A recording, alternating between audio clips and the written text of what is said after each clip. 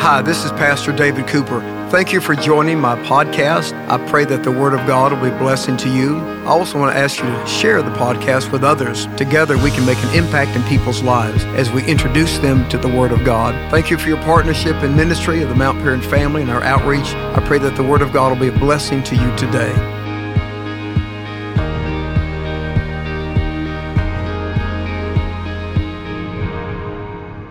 Ian Bounds, in his book, Power Through Prayer, said every Christian who ever did anything for the Lord was characterized by that notable quality called prayer.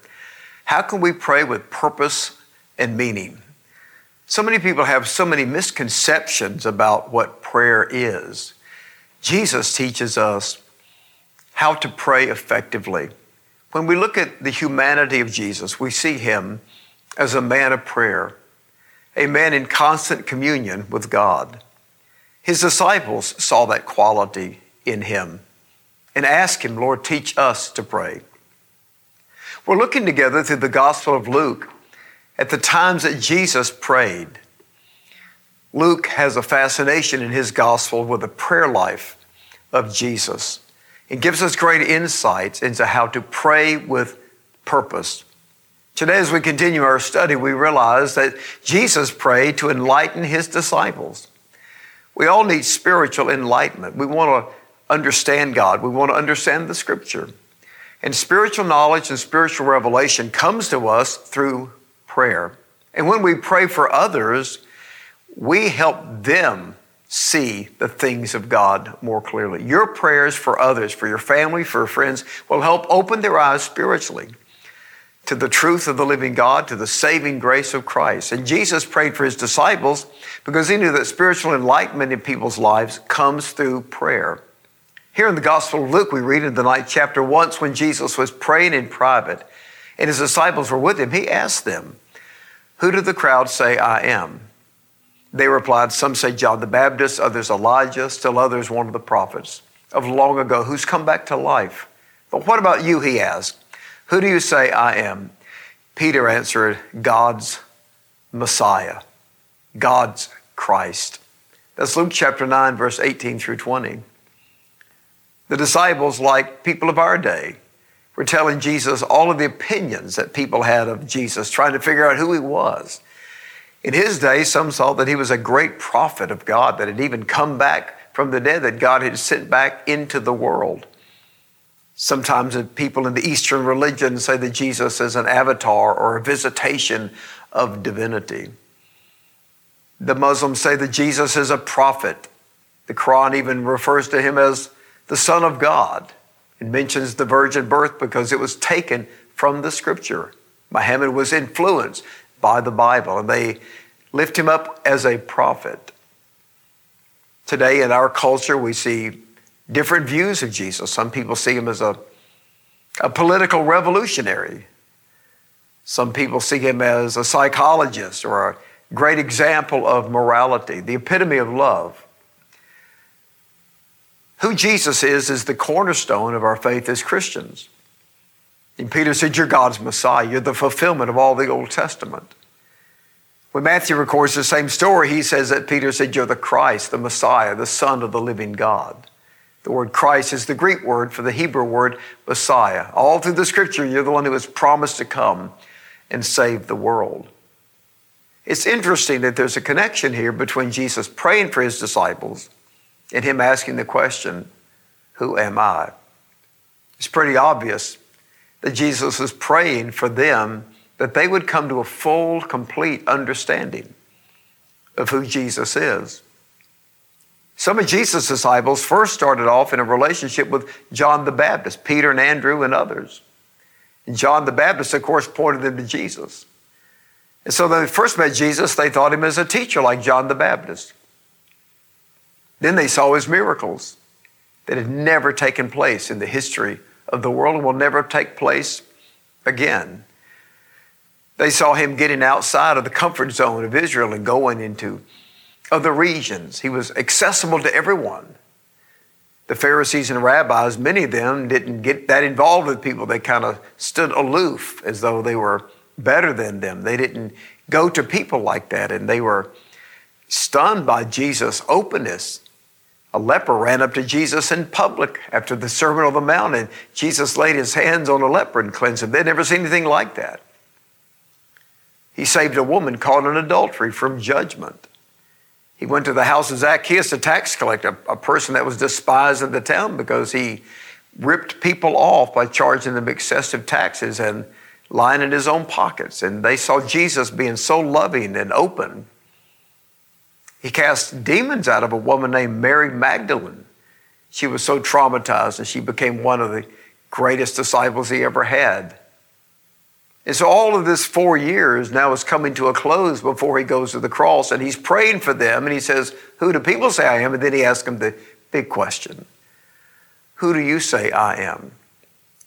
And the way that you and I answer that question is the cornerstone of our faith. It is who Jesus is that makes him different from all of the religions and all of the religious figures.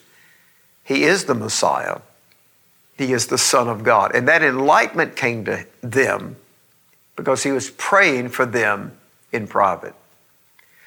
Paul the Apostle understood that when we pray for people, the Holy Spirit works in their lives to give them insight into who Jesus is and into the things of God. When Paul was in prison, he wrote 4 letters we call the prison letters. One of them is Ephesians. And in Ephesians, we find him recording 2 of his prayers for people. And he prays for their enlightenment. In chapter 1, verse 17 through 19, he says, I keep asking that the God of our Lord Jesus Christ, the glorious Father, may give you the spirit of wisdom and revelation so that you may know him better. I pray also that the eyes of your heart may be enlightened, so that you may know the hope to which he has called you, the riches of his glorious inheritance in his people, in his incomparably great power for us who believe.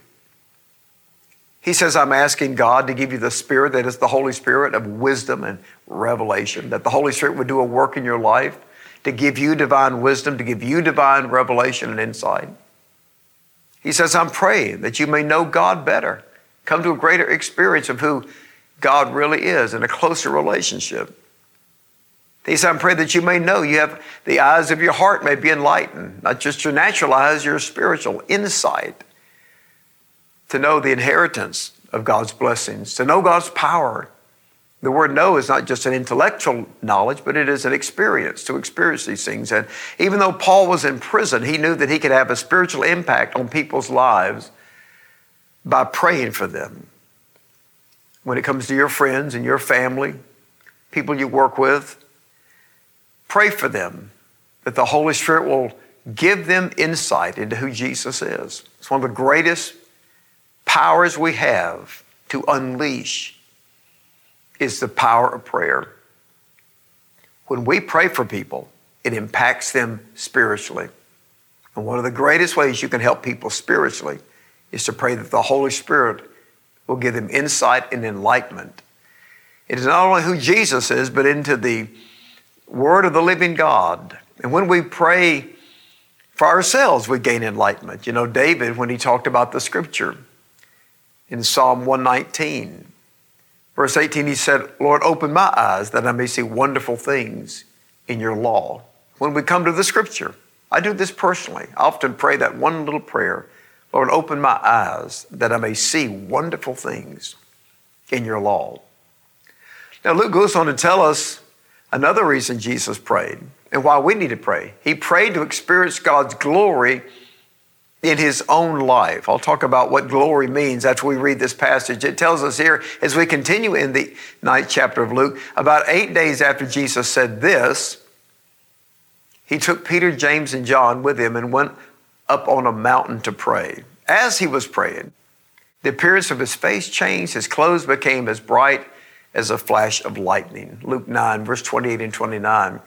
We call this experience the Mount of Transfiguration because there on the mountain he was transfigured into his glory as the Son of God. You see, his glory, his divinity was always veiled by his humanity. But in that moment, preparing for the cross, we see the manifestation of his glory.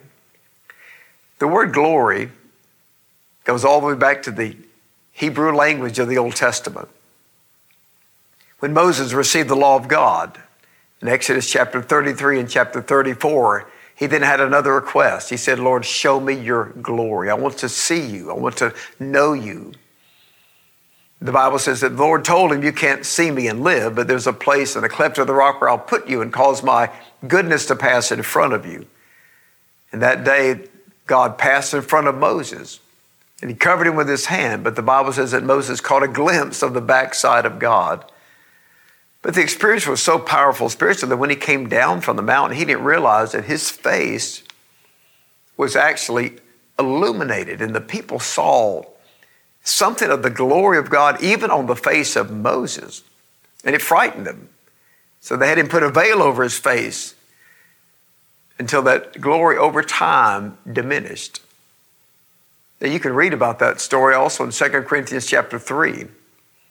And Paul the Apostle says the glory of the old covenant was not a lasting glory. But now that we're born again through faith and the Holy Spirit lives in us, we have an increasing glory.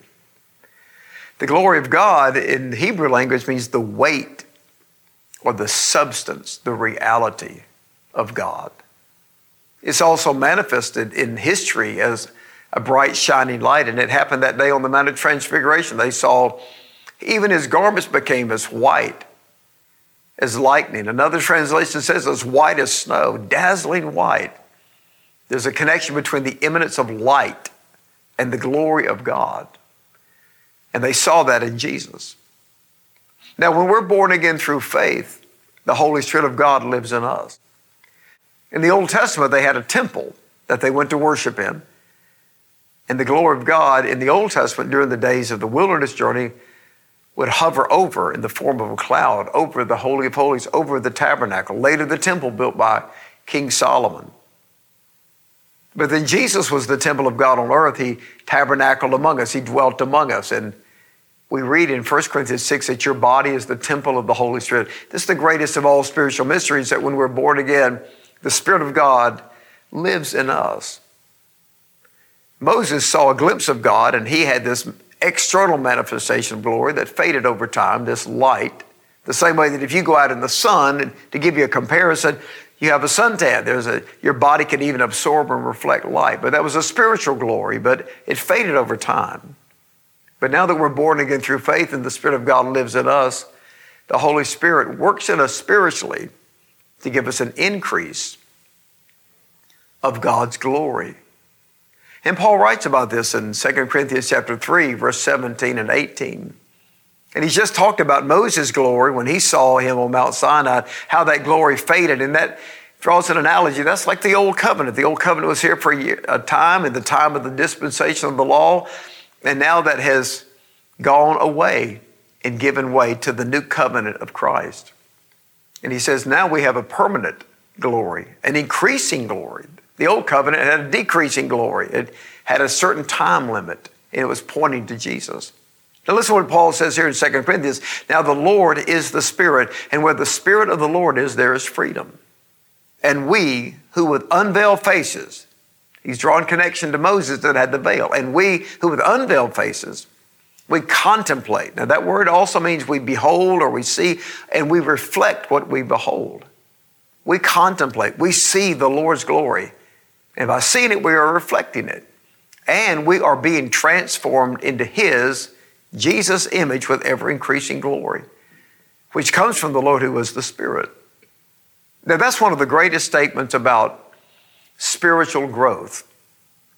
That statement there also embodies what we refer to sometimes as Christ's likeness, or being like Jesus. How is that possible for us to be like Jesus? It comes from the work of the Holy Spirit. It's not something we're trying to do in and of ourselves. We don't have the power to be like Christ.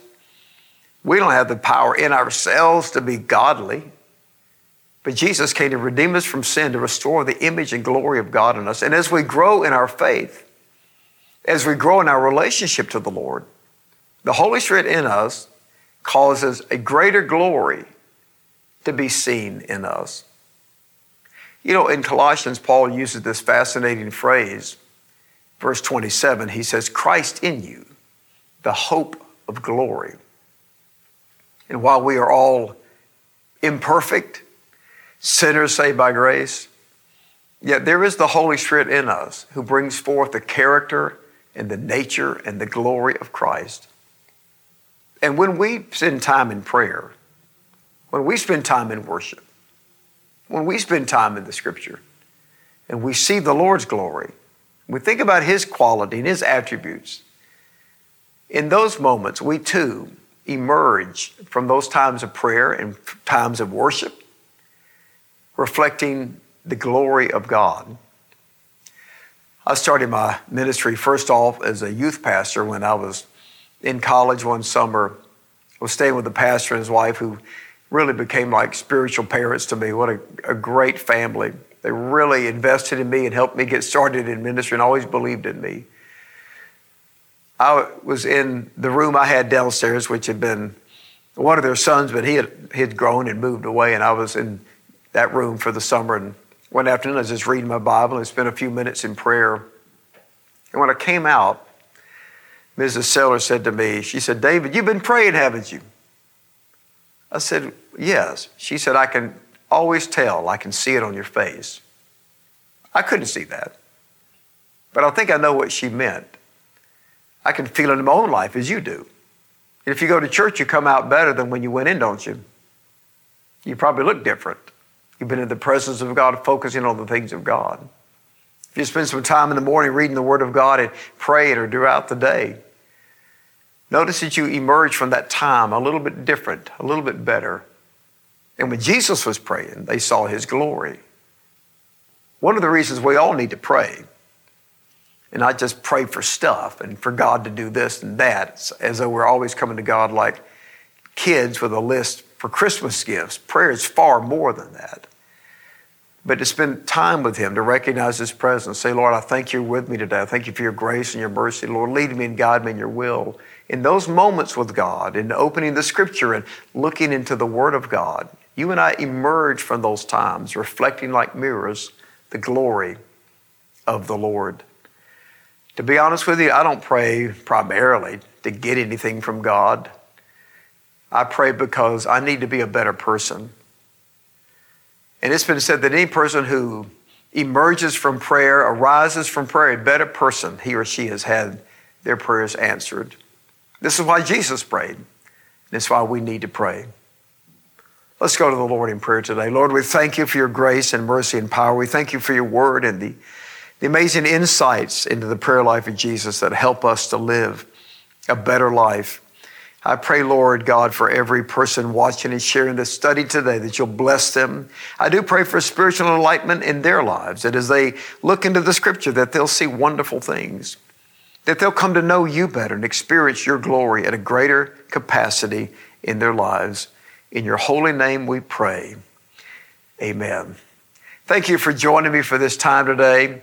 Let me encourage you to download the Mount Paran app if you don't have it right now. The Bible studies are there, the sermons, all the aspects of our ministry that are available for you and your family. You can also give and support the work of the ministry. And I ask you today for your gracious support of the Mount Paran Ministries, and you can do that on the app. You can do it on the website as well. Take a few minutes today and check out the Mount Paran store. We got a lot of new products, t-shirts, hoodies, mugs, some really great items that kind of promote the ministry of the church and give us some great spiritual themes like fearless and others to live by. Just the t-shirts themselves sometimes are a great witness to other people. So check out the store today. Get something for you and your kids. Thank you for your gracious support of the ministry, sharing the Bible study with others as well. I look forward to seeing you this Sunday for worship. Thank you for joining me today as we've shared together the Word of God. Let me ask you to download the Mount Paran Church app today so that we can stay connected and you can see all the great services and resources available for you and your family. Follow me on social media and also the Mount Paran Church family. I look forward to seeing you in church to worship, on campus, and online. God bless you. Have an incredible day.